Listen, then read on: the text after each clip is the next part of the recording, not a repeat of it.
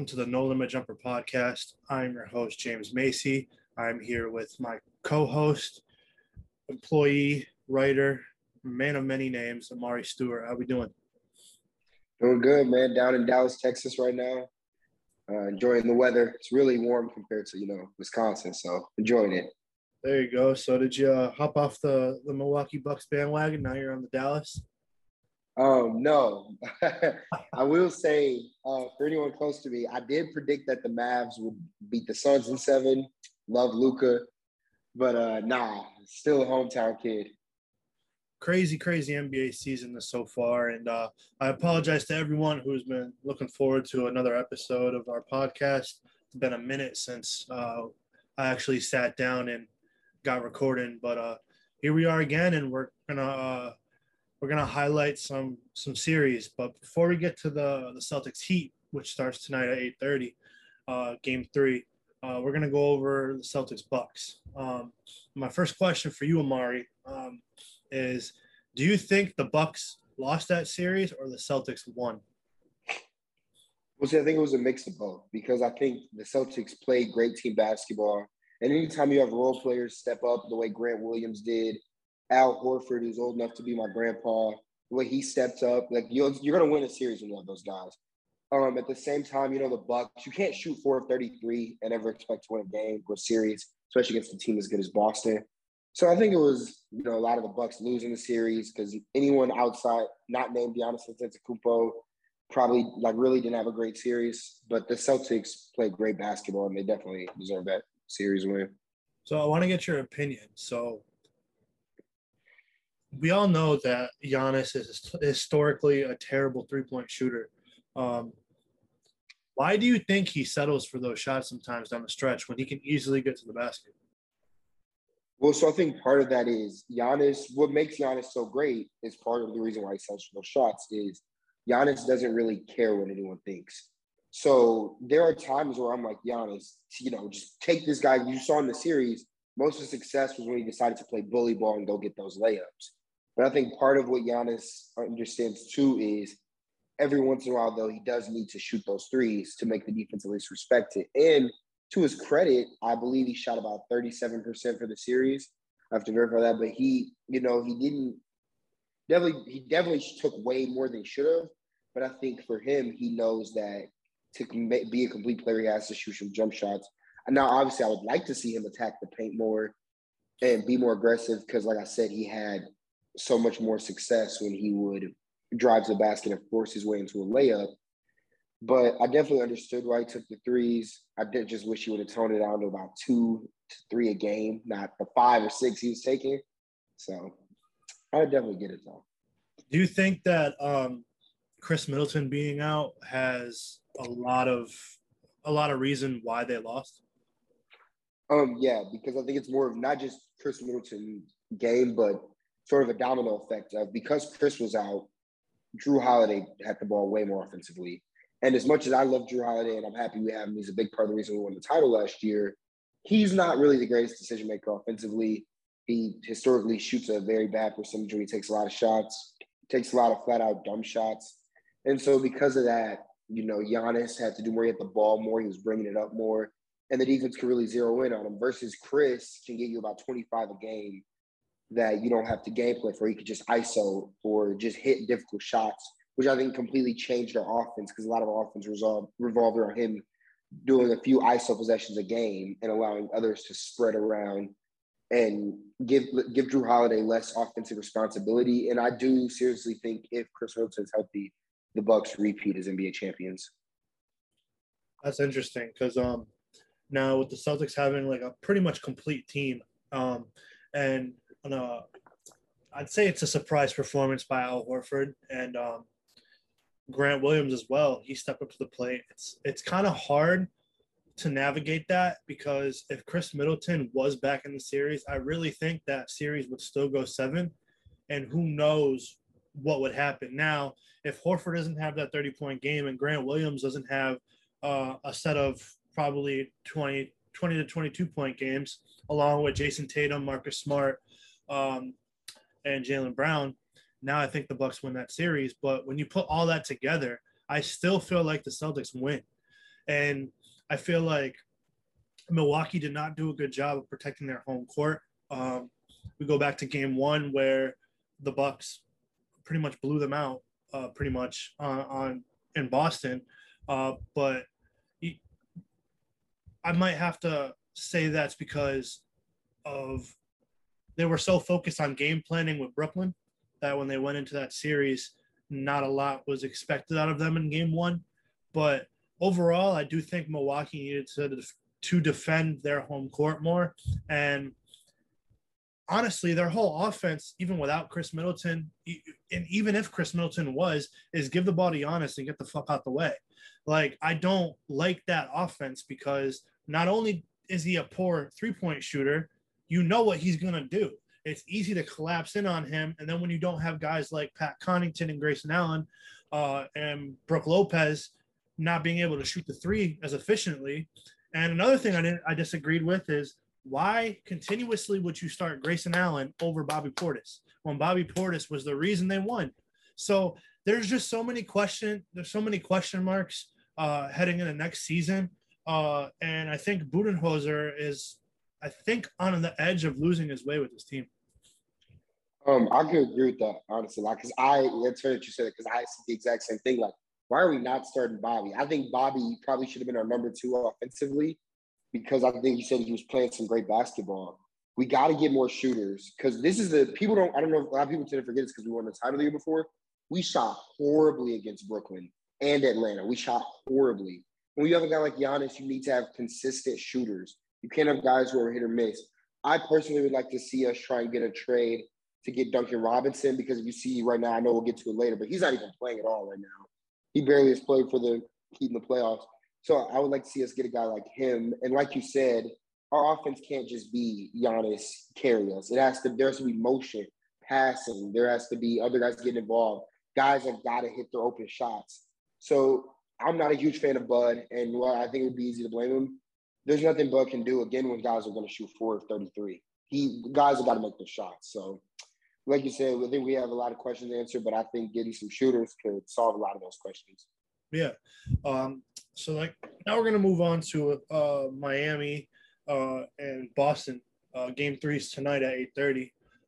But I kind of want to go through what Miami went through as opposed to what Boston has gone through. Now, I feel like Miami beat my Hawks. They beat them in 6. To be very honest with you, it was a pretty beat-up Atlanta team. They didn't really have a true identity, and they completely took Trae Young out of the game. Guy wasn't even looking for his shot at the end of that series. And it took a last-ditch effort from DeAndre Hunter to try to extend that series. He had 35 in that last game, and they still lost by like 4 or 5. Don't get me wrong, Miami is a great team that's very well coached, but I just think getting through Atlanta and getting through a broken down Philly team, I think we are starting to see why the Celtics came out with a statement win in game 2. And to be very honest with you, Boston swept KD and Kyrie. Given whatever you can make excuses that Kyrie wasn't himself, blah, blah, blah, but they still swept KD and Kyrie, and they took Giannis to 7 games. And here they are competing with Miami right now. Now, I have Boston winning in 7. I think Miami's a really good team, really well coached. And I just think I've never been a fan, and people who follow the Instagram page and follow the website know I'm not a huge fan of Jimmy Butler. To me, he's not a superstar. He's a star. He's not box office, as Stephen A. Smith would say, but he still can get hits. But at the end of the day, he still makes wrong decisions during crunch time. And also, I don't know why Duncan Robinson isn't playing. And the narrative now was after game 1, you have Gabe Vincent and Max Strus who are starting and getting minutes, obviously Kyle Lowry. But it's like 2 undrafted guys are playing top-tier minutes in these finals and they're beating you. Now I feel like the narrative is shifting where it's like you have 2 undrafted guys in your starting lineup, and this is what's happening.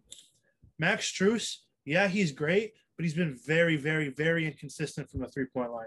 I actually wrote him down on my article as one of the rising players in the playoffs this year. But with his inconsistency and Gabe Vincent not really being a factor, you're putting a lot of stress and a lot of hardship on Jimmy Butler and Bam Adebayo. Tyler Hero, ever since his finals run in the bubble, he just disappeared. Now, the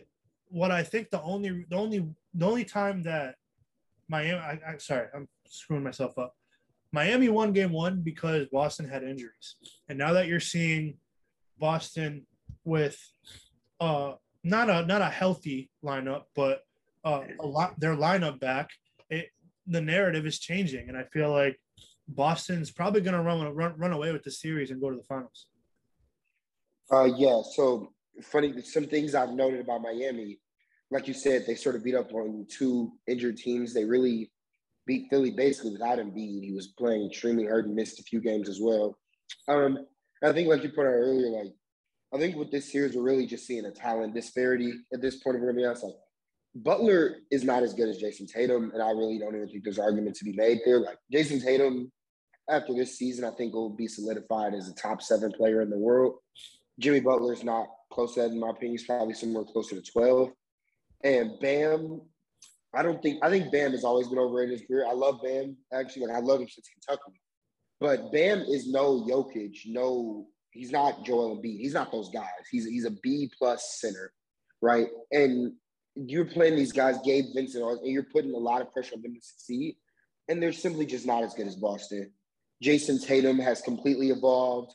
Whereas in the bubble, when they ran this zone that they run, sort of like match zone type thing that they're running right now against the Celtics, Jason Tatum really, at that point in his career, couldn't handle it. And he was trying to dribble it and play hero ball and show those sidestep threes and win it. And Jason Tatum has matured to the point in his career where I just think that stuff is going to work on him. And they don't really have the talent to guard the Celtics straight up. And like you said, I think it's sort of just a mismatch now. Originally going into it, I had questions about if Tatum could beat that zone.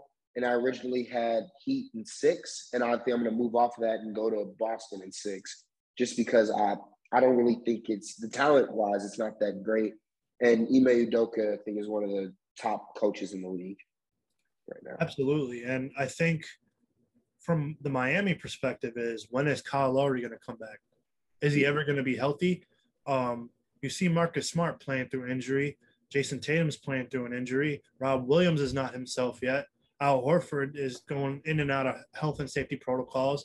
It's like, what is really wrong with Kyle Lowry to where now we're finally saying, when is he going to come back? Because before game 2 happened, we weren't really worried about when he was going to come back. I think Miami is just going to fall completely apart. I think they have a lot of guys that you could fit into the starting lineup. And one of the positives out of game 1 was they had so much depth. They're at least 11 guys deep, whereas Boston is probably 7 to 8 guys deep. But their 7 or 8 are very, very tough compared to Miami's 10, 11 guys. But more importantly, I don't think the whole Miami way is not really a thing, because if it really was a thing, you'd see guys be more durable and see guys be willing to lay it all on the line. When's the last time Miami had a real shot at going to the finals? They had it in the bubble and they lost it completely. And honestly, you could sit there and say that the bubble was a fluke, everything else like that. But as we start to see this series play out, we really got to ask ourselves, is Miami ready to be done with Jimmy Butler, or do you keep Jimmy Butler and keep building around him and Bam? Because right now, I'm starting to give up on him. Well, I think you keep Jimmy Butler. I think Jimmy Butler has – last year against the Bucks, he was basically non-existent as a player. But I think Jimmy's been really the only guy you really have counted on. And I think you do anything you can to go get another guy. Because right now, I think it's just a talent thing. You have all these duos in the East, and they really aren't close. You have Giannis and Chris. Jaylen Brown and Jason Tatum. You have You have KD and Kyrie, who weren't that great this year, but still a more talented duo. Honestly, I think if Embiid's healthy, the Sixers probably beat them. They don't have the talent necessary. And Jimmy really, I don't really think he's a guy who can be the best player in your championship team. So I don't think you give up on him if you can get another guy who is either right here with him or better. But if you can't, they might have to consider next year possibly looking to rebuild because he's not getting any younger. And I think this is about as far as it goes. I think they got a little lucky not having to face Boston or Milwaukee in the second round. They kind of got lucky that Boston and Milwaukee have to face each other. Because even without Chris, I don't think they're beating Milwaukee. And I think we're seeing right now they're not beating Boston. So the Heat are another team. I just really don't think they have the high-end talent. And as of now, in my opinion, for the next few years, I really don't see anyone in the East unless Boston or unless Philly makes some huge changes. I don't really see anyone. I think it's going to be Bucks, Celtics for a while running the East for a few years, unless Miami can do something drastic and get another star player. Because right now, without another star, they're just not there. And lastly, what's your prediction for Game 3 tonight? Oh, so I think this is going to really determine how this series will go. I think if Boston wins tonight, I think it's over. I think it's a must-win for Miami. Miami has to get up 2-1. They have to. In my opinion, Boston goes up 2-1. I think it's done. I think we are going to see a much better game played by the Heat. I think they're going to play more complete basketball. Their guys are going to hit some of their shots. But ultimately, I think in the end, I think we're going to see Jason Tatum show us why he's a top 7 player and why he should probably be considered a top 5 player, honestly, after this year. And I think he's going to ice the Heat in a very close game. But I got the Celtics winning it, going up 2-1. I got Celtics going up 2-1 as well. It's going to be hard, especially if Jaylen Brown, Jason Tatum, and Marcus Smart all go for 25 apiece. That's very tough. You got Rob Williams back. Al Horford's coming back. Peyton Pritchard, guys who can just flat out score the basketball. Everyone's playing as a team. Grant Williams can come out of nowhere. He's been the story of the playoffs by far. Probably not in the first round, but the second and third round, definitely. I have Boston coming out on top, but I wouldn't be surprised if Miami comes out 2-1. But another thing is with this Celtics team, I never count them out because even if they go down 2-1, they were down 3-2 and they came back and won it in 4-3. So when their backs are against the wall, they play a lot better. But lastly, Celtics are going to go up 2-1. I'm not really going to predict the score because I'm really terrible at that. It either will be a blowout or really close. And yeah, it's all going to come down to if Jimmy Butler wants to actually score the ball or he wants to get his teammates involved. Because honestly, outside of Butler, I don't see – I mean, Bam might go for a double-double. He might give you 20 and 10. But outside of them two, I don't really see anyone else stepping up. And the playoffs are all about the role players. So, yeah.